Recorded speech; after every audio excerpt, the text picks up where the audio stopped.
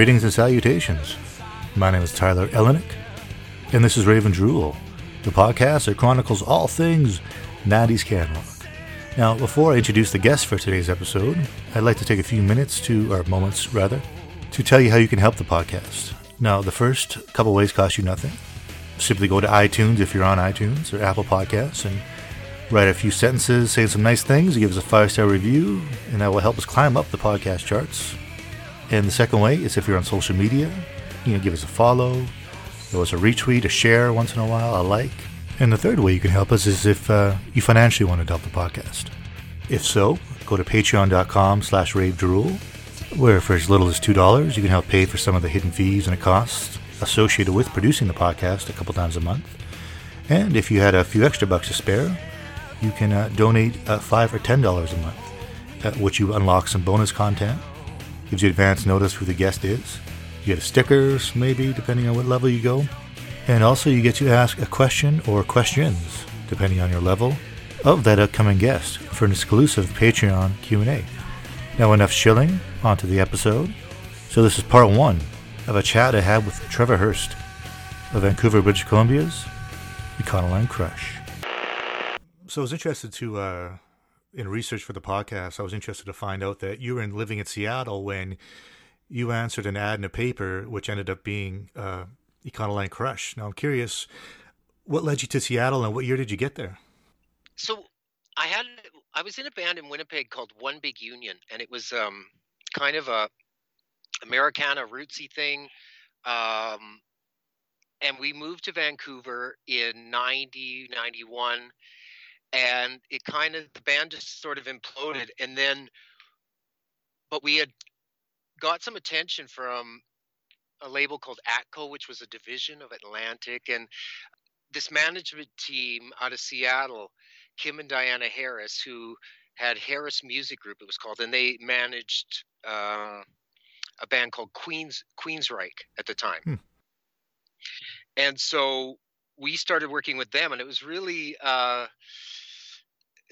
when One Big Union broke up, I went down to Seattle because obviously at that time it was insane how the music scene was just exploding there. And so I answered a bunch of ads and was trying to, like, living in my management's house and trying to get a band going. And then there was an ad from Vancouver in the paper.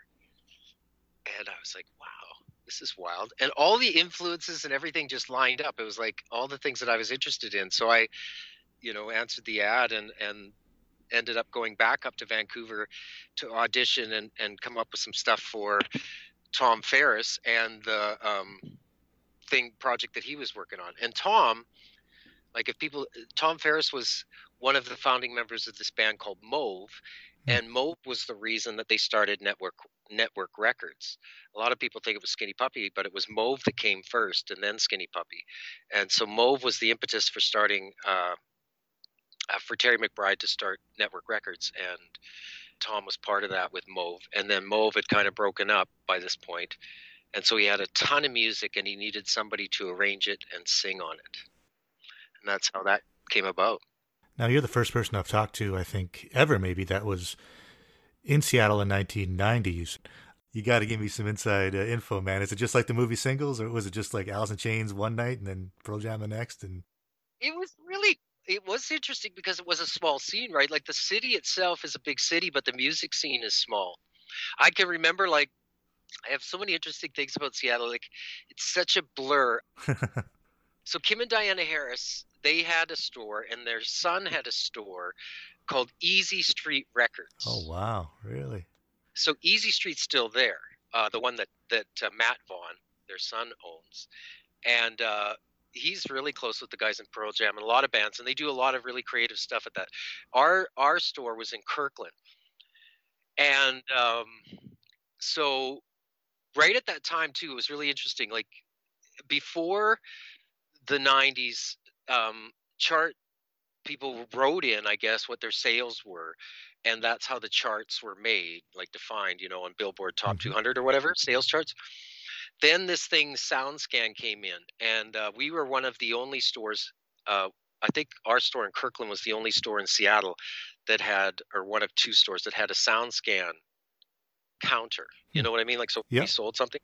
So like when we started, when I started working at that store, it was really crazy because the Billboard Top 10 or whatever at that time was like, I don't know, let's say Loverboy, was up there, and Sting and all these people.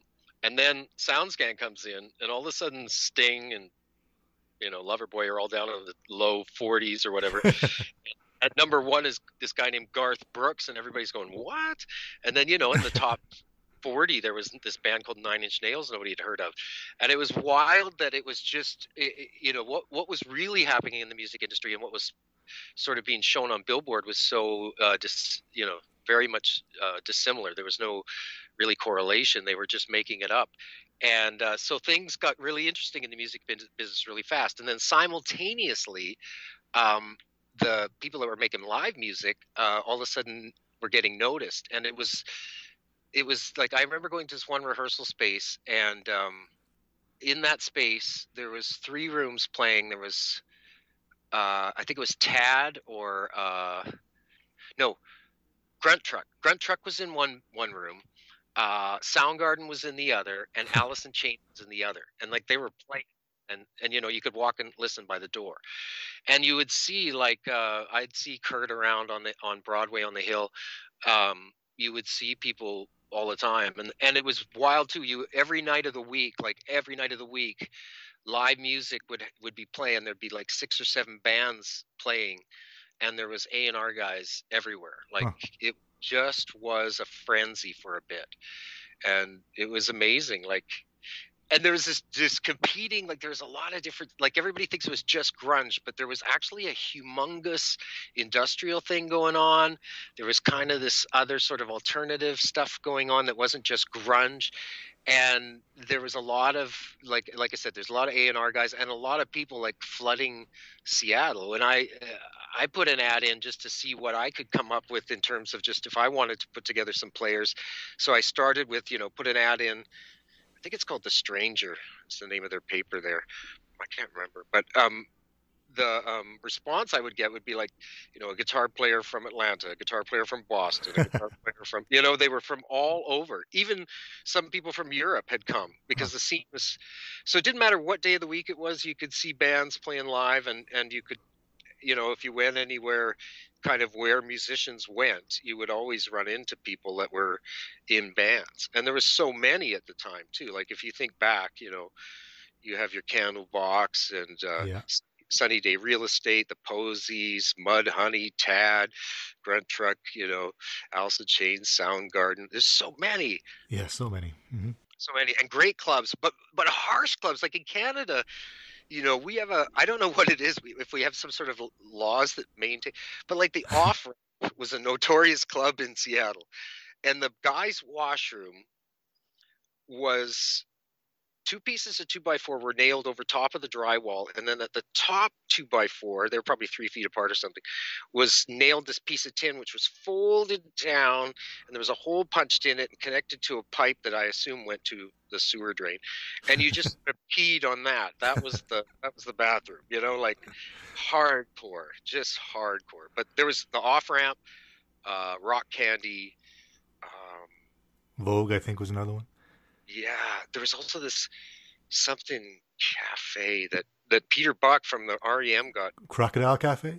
Yeah, he was part owner. Like there's many times where I remember going to see the Posies there, and like Peter Buck, you'd meet him in the hallway, because his girlfriend or whoever he knew was running that place. Yeah, it was, and like I watched Tad had a record release one time. And I remember I watched Tad's record release, and one of the bands playing was Grunt Truck, but I sat with Jim Rose Circus Sideshow, who also happened to live there at that time, So it was really, it was a really crazy scene and really fun. And there was sort of also too, like there was a sort of an anti-establishment movement too. Like a lot of bands would go up and the A&R guys would come and they'd tune their guitar for like, 5 minutes just to be dicks, That's awesome. So it was really funny. I mean, yeah, it was an insane and intense scene at the time, like just overwhelming. Wow. Thank you for sharing that, because I've always wondered what it would have been like to be on the inside of that, because I just read about it from far away. Well, and it does. It's I think it gets sort of like things become mythical because of people, but it really just was like the same thing was going on in Vancouver at the time. I mean, and in Canada as a whole, where live music was changing. There was opportunities for different sounds, and people were getting into it. And yeah, there was a sense of, especially between Vancouver and Seattle, the two cities, like Phoenix Underground was another club we played a lot, and there was a lot of bands going back and forth between Seattle and Vancouver and playing shows. And like early in their careers, bands like the Chili Peppers, played Vancouver a lot before they were very super famous or whatever. And so it was there was a lot of love for music, and a lot we really didn't realize when at the time that would maybe end someday. We thought this would just carry on forever. So let's get back to that ad you answered. Do you remember auditioning for Tom, and then what songs you sang? Well, it was interesting because I don't know that I can't remember if I auditioned or per se, or like, if in Vancouver there's the Broadway SkyTrain station on Commercial, and if you walk up Commercial go north on Commercial, there's a small bridge that you cross. Right before that bridge there's a street, and there's about 4 heritage houses, and we were the third heritage. Like, Tom was living in the main floor of this heritage house, about the third one in from Commercial. Upstairs was Billy Cowsill. If you don't know who that is, it's his family, the Cowsills. I think I'm pronouncing that right. That was the impetus, or the idea behind the Brady Bunch. No, Partridge Family. Sorry, Partridge Family. And so he had a singing family band, and he was Danny Partridge. So he was So he lived upstairs. So it was really wild. Anyway, and he had a big Cadillac, so I parked up front. So I went into this house, and Tom just basically, I think I sang a few things too, and he's liked what ideas I came up with. But he had these songs, these keyboardy, very much like early Colin Crush, like the stuff I wrote with Tom was like TDM, Wicked, Cruel World, stuff like that. And it was all like 12-minute, 20-minute songs. Like, it was insane. And so I had to try and convince him that we had to get these things down to like at least 5 minutes or something. But the first few shows we had 9-minute like we had 9-minute versions of songs. Wow. We'd have like 3 minutes of down, and it'd just go on and on. But people dug it. It was cool. Now, I always wondered, TDM, was that a nod to Terry David Mulligan in any way? Well, it was actually, he thought so, and so I never ever wanted to correct, because I like Terry, and he's funny, and so I was like, oh yeah, it's all about you, Terry, don't worry. But what it stood for was Trevor's Death Metal.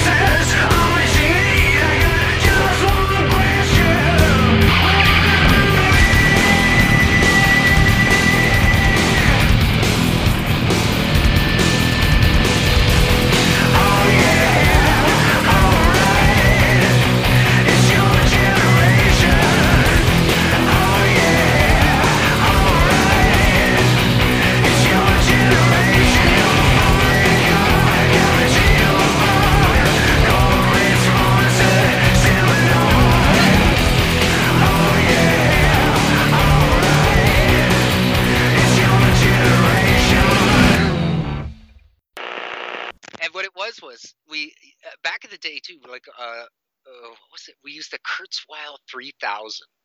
It was a sampler.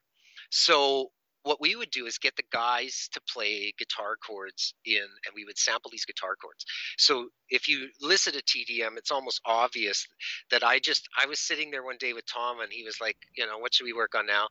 And I was like, hey man, do you have those samples from the other day? And he put them up, and I just played it, like, just hit the key, it would just go, da da da da. So if I hit the key, I just go da da da da da da da da, and then the one, half step down, da da da da da da da da, and I just that was the start of TDM.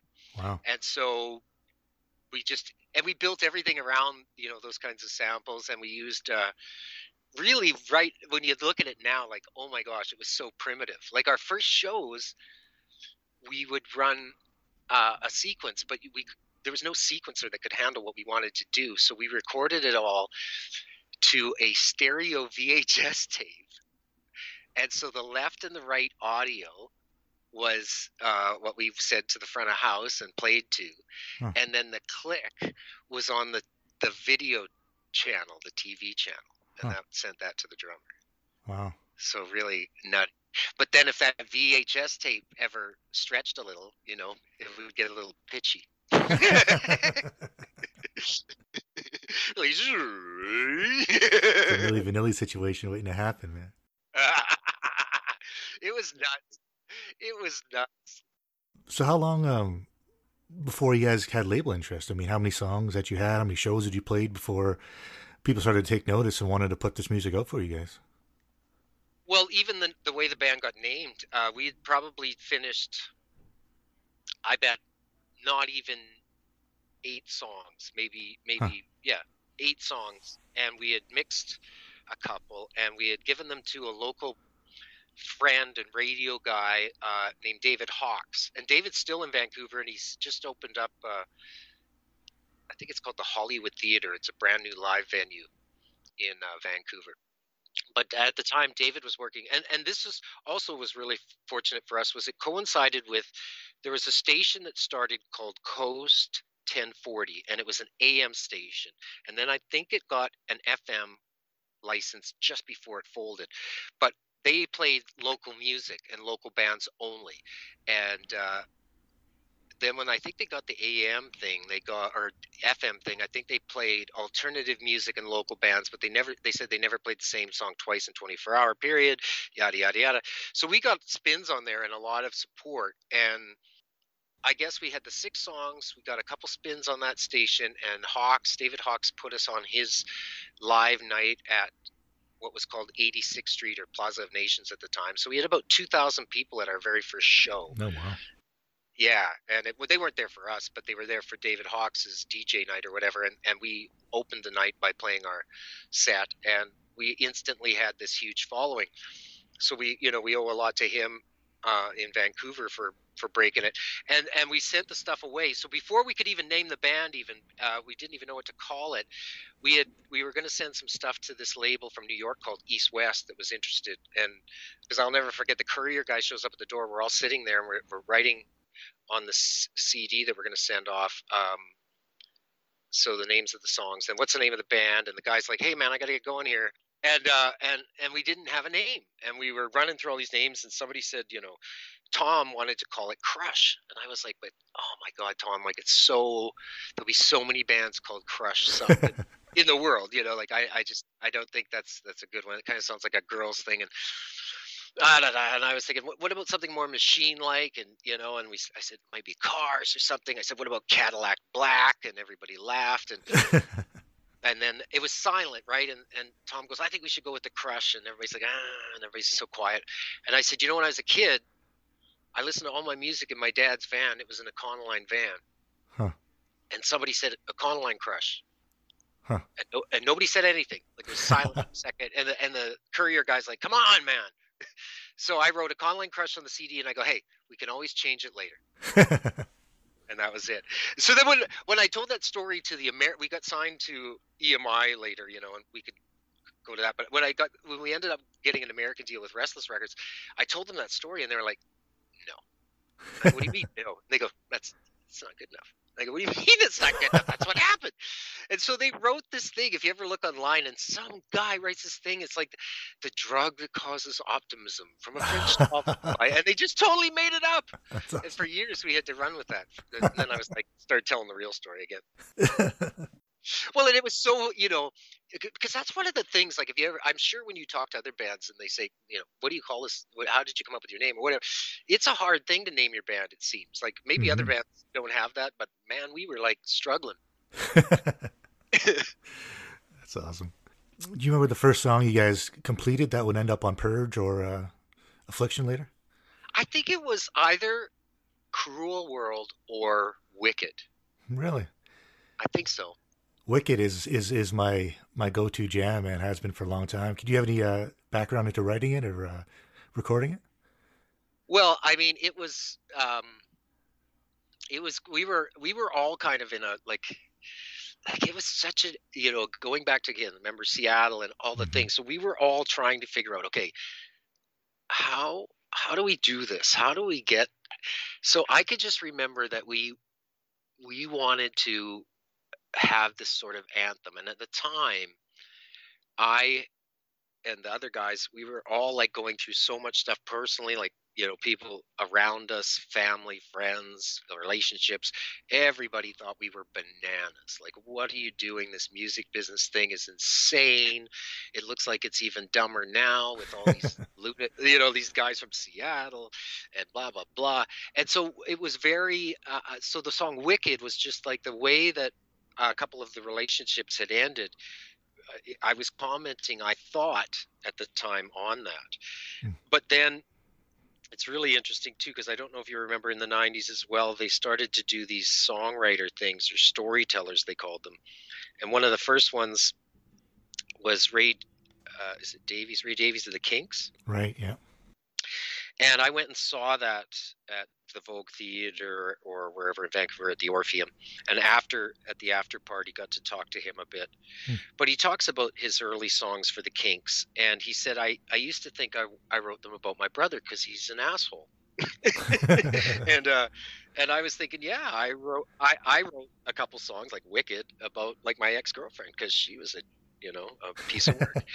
And then as he's talking about it with me, he said, but you realize that your subconscious is actually like talking sometimes when you write, and sometimes it's not totally your consciousness. And he goes, after a lot of time, I realized that these songs that I had written were not about my brother, but were in fact about me.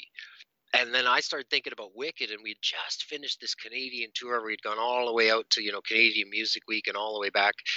And we were playing in Vancouver at the Cruel Elephant. And I was thinking, that night, I remember thinking just before we went on, going back to this whole thing with Davies and what he was talking about, I was like, man, I think Cruel World's kind of about me. and so it's a really interesting song because over time it's taken on a different meaning. But it's just that, yeah, like that song, it still connects with me personally, just because of the sort of the dichotomy of the meaning, and also just the feeling of, it is meant to capture that powerlessness of being kind of caught in a relationship where you're just waiting for the next foot to drop, or something to happen before it just blows up, and that fear. And it can also, kind of encapsulate what it's like to be a little kid and be, have an abusive caregiver, and just waiting in silence, wondering what's going to happen next. And so it's a heavy song in a way, but it's really like it does. I love the way it riffs, and it has such a great live appeal,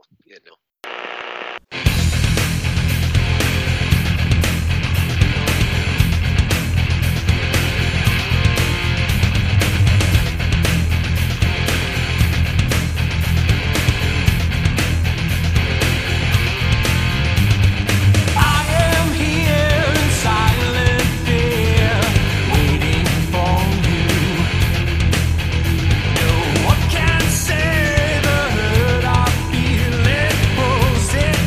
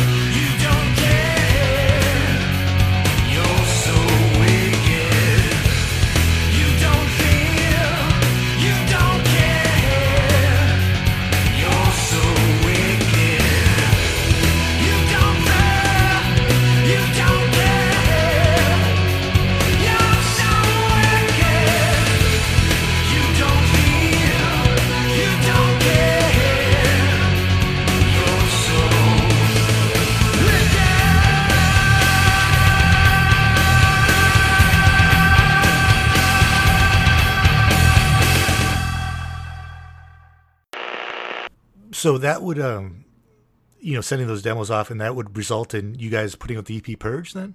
So then what happened was, well, this is the craziest thing too. Like in my career, when we started, One Big Union got to Vancouver, I was going through the newspaper one day, and I flipped it open, and there was a half-page article about a new up-and-coming producer from the prairies named Dale Penner. Huh. And I looked at it and said he was born and raised in Plum Coulee, Manitoba. And I was like, well, how bad can this guy be? I mean, Plum Coulee, he must be sort of cool. And he made it all the way out here. So I phoned him up, and we hired him to do the One Big Union recording. And so we went into Mushroom Studios and re-recorded an EP for this band, One Big Union. Then that band imploded, started Econoline Crush, and I thought, well, I liked working with Dale. I told the guys about him, and they said, sure. So we actually went in and did it all and paid for it all. And like all these labels were kind of chasing us. But instead of like sort of waiting for them to give us the loot, we went in and made Purge on our own. And as we were completing it, EMI flew out and offered us a deal. And I went for dinner with Tim Tremblay and Jody Mitchell in Victoria. And they basically talked me into signing with them worldwide. And so then it came out on EMI. And then once you guys went to your full length, I'm curious, only one track from Purge made the cut to Affliction, Cruel World. Yeah. I was curious why that song and why none of the others.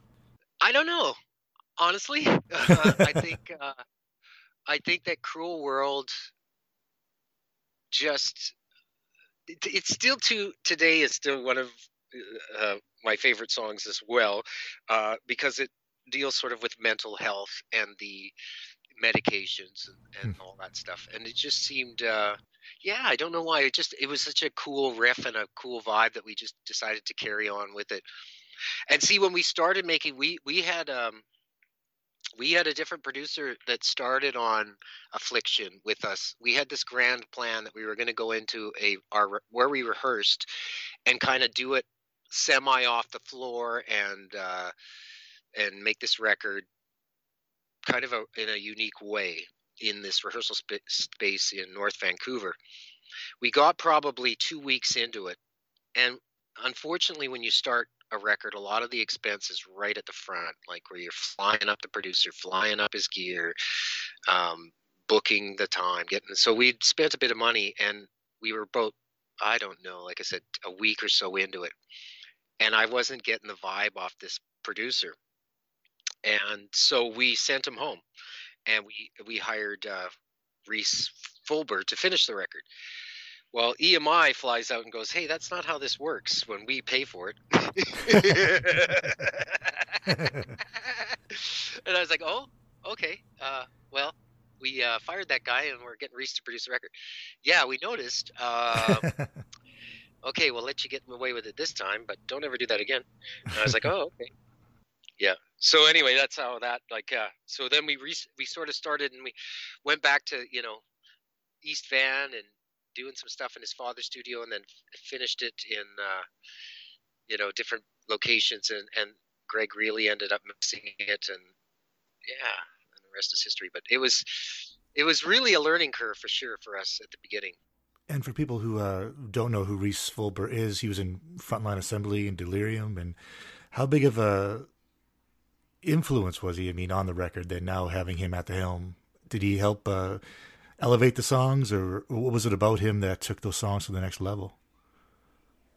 Well, I think because of his skills in programming, like none of us were that great at doing any kind of like programming. And the biggest thing for me was that at the time, what seems to be ubiquitous now, which is programming and rock music kind of being merged, nobody was doing that, electronica and rock.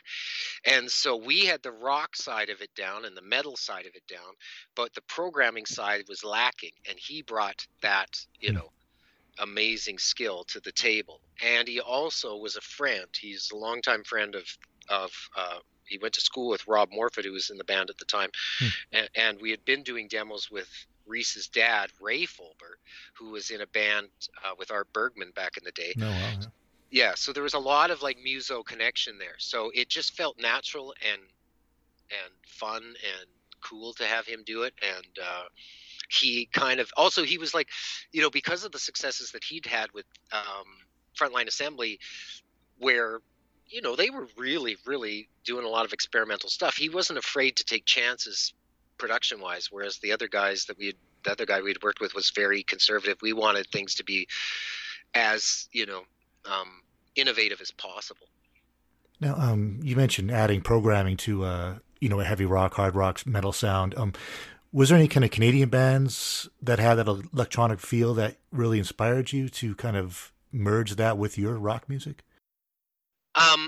Images in Vogue, which were the founders, I guess, initially, that ended up becoming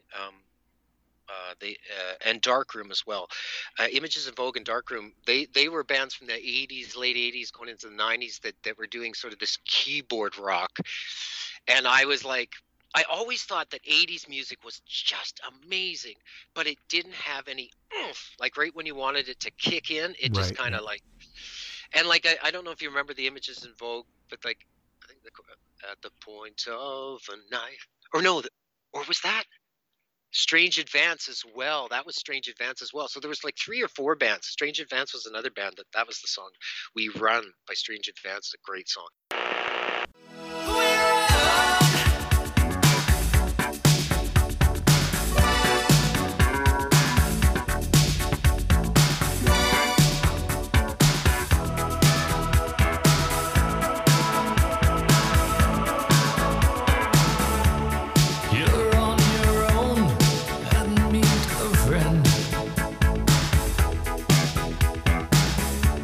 Who doesn't kill but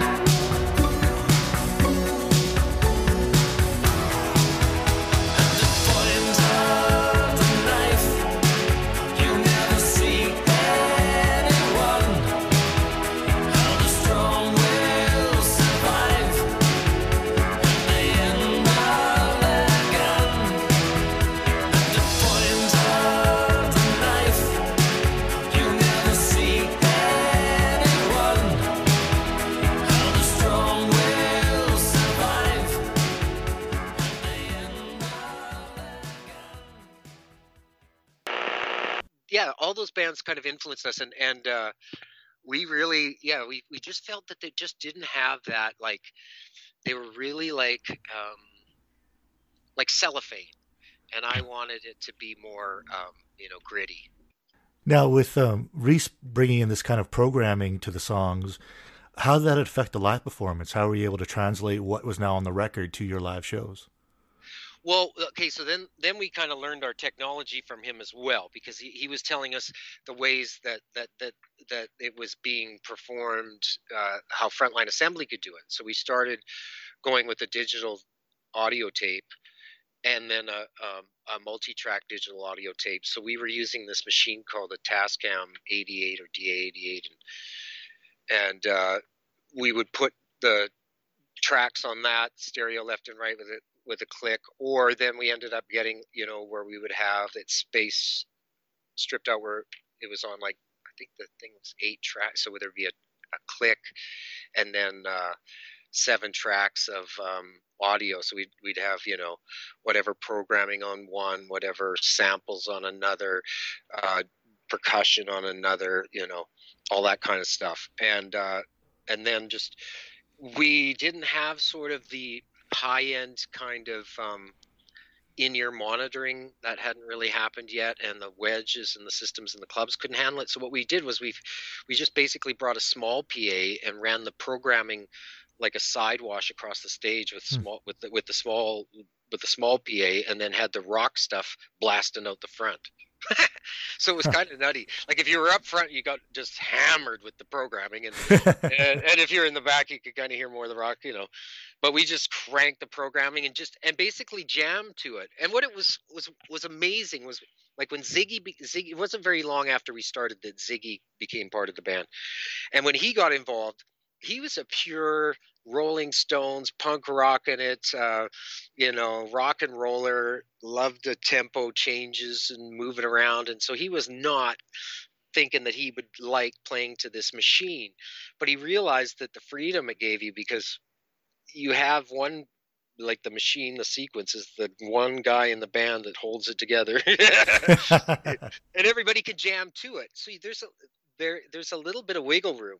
And when Econoline Crush has been out on the road for a little while, or we've been rehearsing and we're super tight, there is so much space between the notes, and you can just feel a push and a pull, and it becomes really musical. And a lot of people back in the day used to just roll their eyes at us and like, this kind of music will never last. This is stupid. This isn't even musical, blah, blah, blah. Like, we get a lot of grief when we roll into these traditional rock clubs, but it was amazing because, like, and a great example, Channel One in Regina, rolled into Channel One. The guys that owned that club, they loved the Sky Diggers, man. You couldn't get, like, if they could get Sky Digger Sweat in a can, they would drink that all day. They just loved it. Loved the Sky Diggers. So we were the antithesis of the Sky Diggers. So they didn't want us on. So we got booked there, and the guy's like, I saw your sound check. Listen, man, you can go on at midnight. I'm like, at midnight? And he's like, yeah, and play for 30 minutes. That's it. And Wow. I'll pay. And then he said, like, I'll pay you not to play. Oh no. And I was like, holy, are we that bad?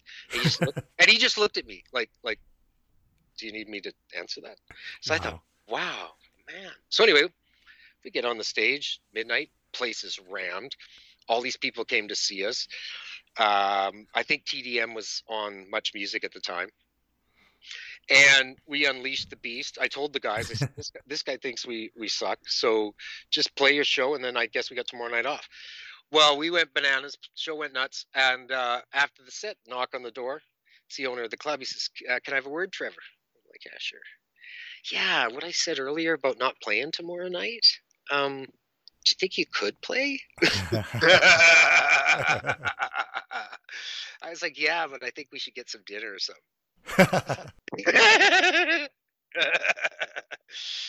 But I mean, you gave me some hard. The guy gave me so much, grief with that earlier comment that I need to, get something out of him. That's But right. but we developed a really good relationship with that club and ended up playing there a lot more, and it was great. But yeah, we just weren't his cup of tea, and I get that. I mean, I was in a club when I was in a cover band, first starting in music. I got a phone call one afternoon to rush down to the night moves at this big giant club in Winnipeg because we had to set up because the band that was supposed to play sucked and they were getting kicked out. And I was like, what? So we show up and there's just this yelling, screaming match going on. And I was like, what in the hell is happening in here? And turns out it was the Tragically Hip. Wow. Punted from the gig. Huh. And, the rest is history. And I'm sure the guy that runs that bar probably is enjoying his job selling Fram air filters. When you were doing those, when you were touring that record and the Purge EP for that matter, were you going out there by yourself across Canada, or were you teaming up with another band, either opening or they opening for you? We actually, on Affliction, on Purge, we did some of our own touring, like just us headlining and really slugging it out. And then right around that time, the the cigarette tours started, Right. Remember all that stuff? Yeah, I do. So we did an amazing run across coast. I think maybe we went to Quebec. We didn't get out to the Maritimes, I don't think. But it was Sons of Freedom was the headliner. Huh. We were the middle band. And then the opening band was Grimskunk. Oh, no way. And I became friends with the guys in Grimskunk. So it was really cool because, there was a funny thing that they got to Winnipeg and they were like, Trevor, we are going to separate from the tour. Oh, I laughed so hard at Franz. I was like, dude, don't. Come on, man. Just a few more shows. He goes, but we're huge in Montreal. We are huge. And you guys, like these guys here, they don't understand. And I said, I know they don't understand, but like, you got to teach them. And this is one of those things. Like, I mean, look, I know that you're a big band in Montreal. So we'll just, when we get there, show them. So when we got there, it was, we were the first band. They were the second band. Then the Sons of Freedom. And man, watching Sons of Freedom every night too, like, one of my favorite Canadian bands. And just, because it's so unique. It's such a unique band, a unique sound. They were such great players. Tight. Oh, just tight. Like, Gump is probably one of the best alternative records ever put out in Canada, in my opinion. Like, just a great record, front to back. What's your go-to Sons of Freedom song? Dead Dog on the Highway.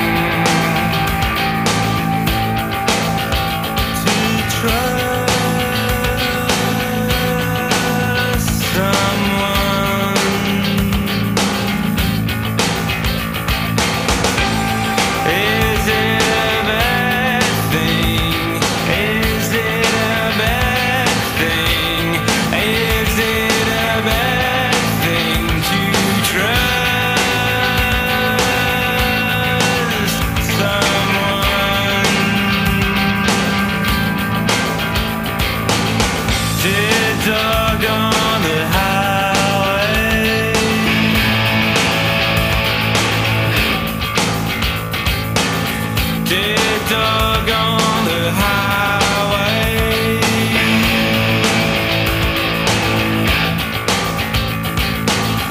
Dead dog on the highway.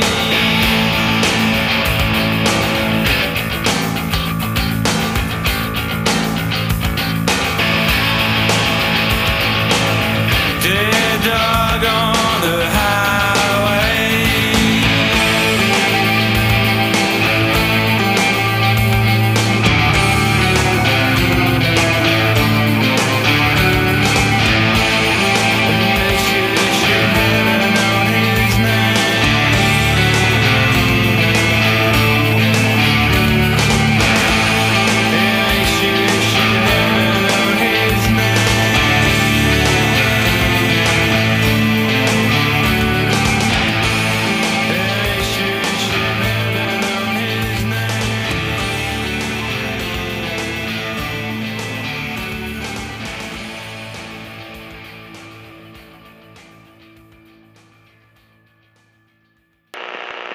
It's just that.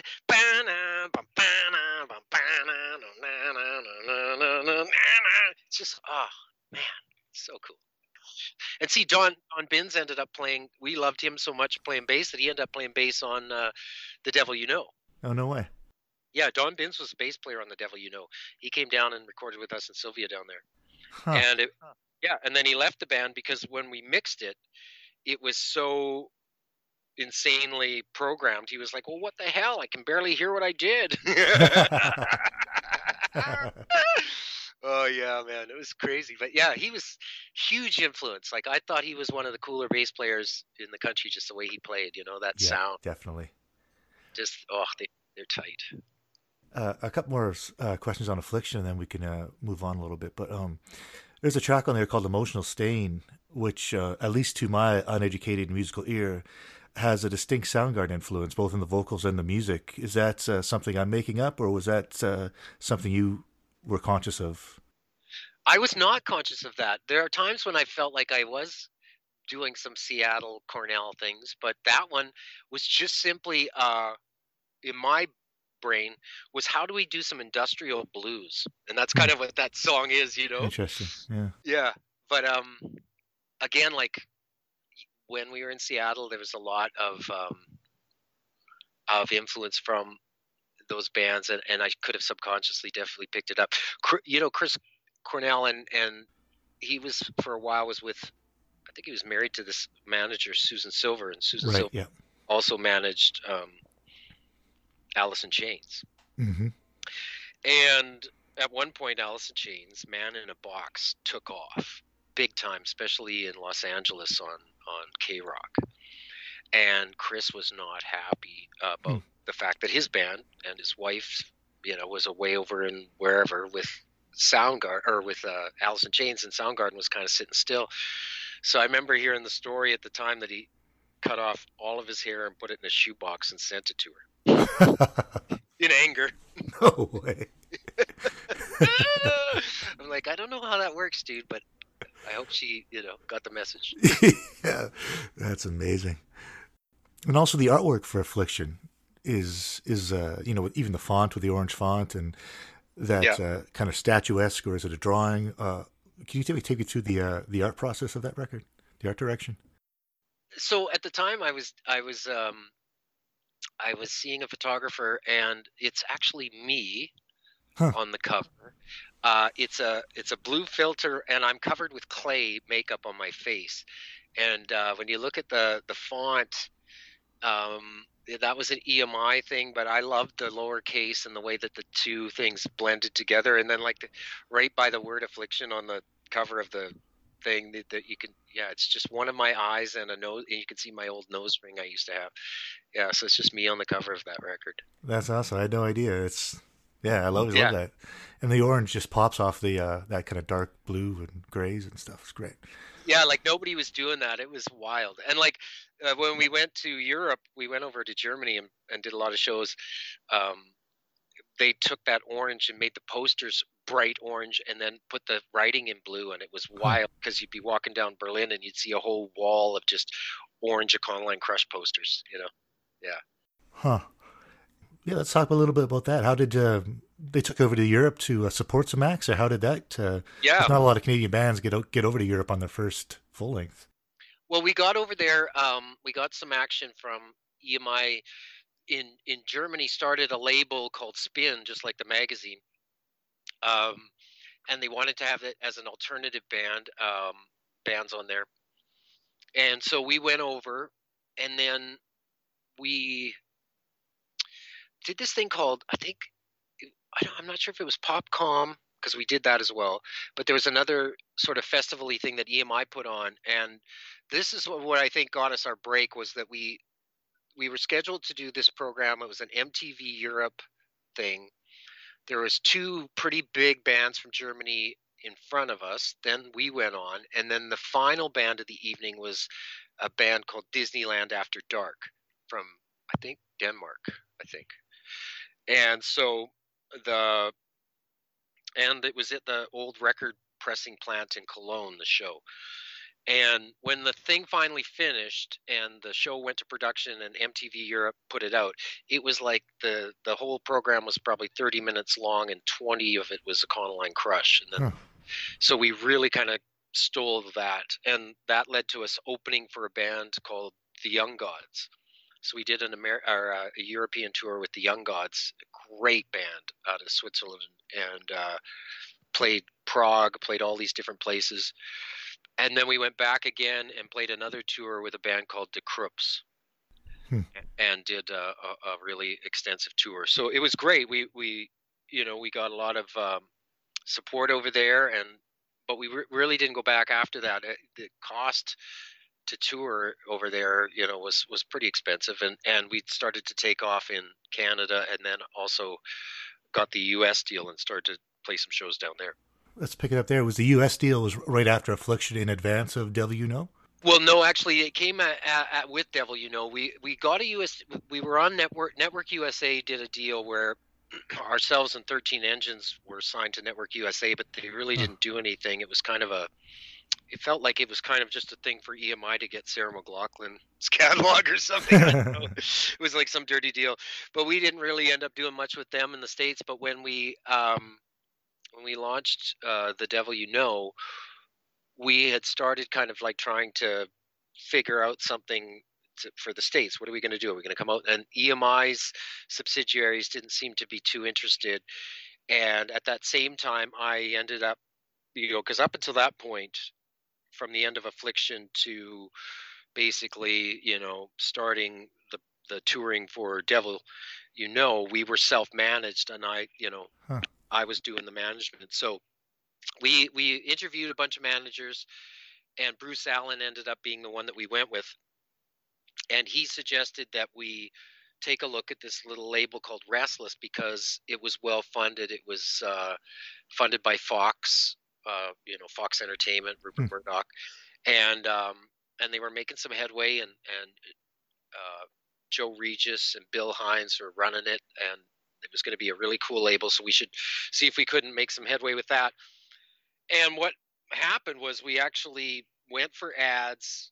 This guy, Bruce Mosier, who was our radio promoter in the States, got us an ad on a Denver radio station. And it's really unheard of and really unhealthy in some ways for those guys to put some unknown band on their playlist, but they did. And I went down and we did some interviews, and we did a show for them. And it just, then Restless was like, we want to sign you, because they had tried really, really hard to get one of their bands on that station and couldn't, and they needed to show some success, and we were an unsigned band getting an ad on that station. So they grabbed us up and then, ran back to their financiers and said, look at this, we got a band and they're signed and they're exploding. And so it worked for everybody. And it was fun, because Restless was a real family kind of small label. Even though they had tons of loot, they was still operated like an indie. So we knew everybody, and like I still to this day talk to half of that staff of that label as friends, because that was basically a chunk of our career spent with those guys, in and out of every club in America. Thank you so much for joining us today on Raven Drool. Please support the podcast by visiting patreon.com/ravedrool. Follow or subscribe to the podcast wherever you're listening to this. And if you're listening to this on Apple Podcasts, please give us a 5-star rating and review. If you're looking for more 90s Can Rock content, please find us on Twitter, Facebook, YouTube, and Instagram. Until next time, friends, take care.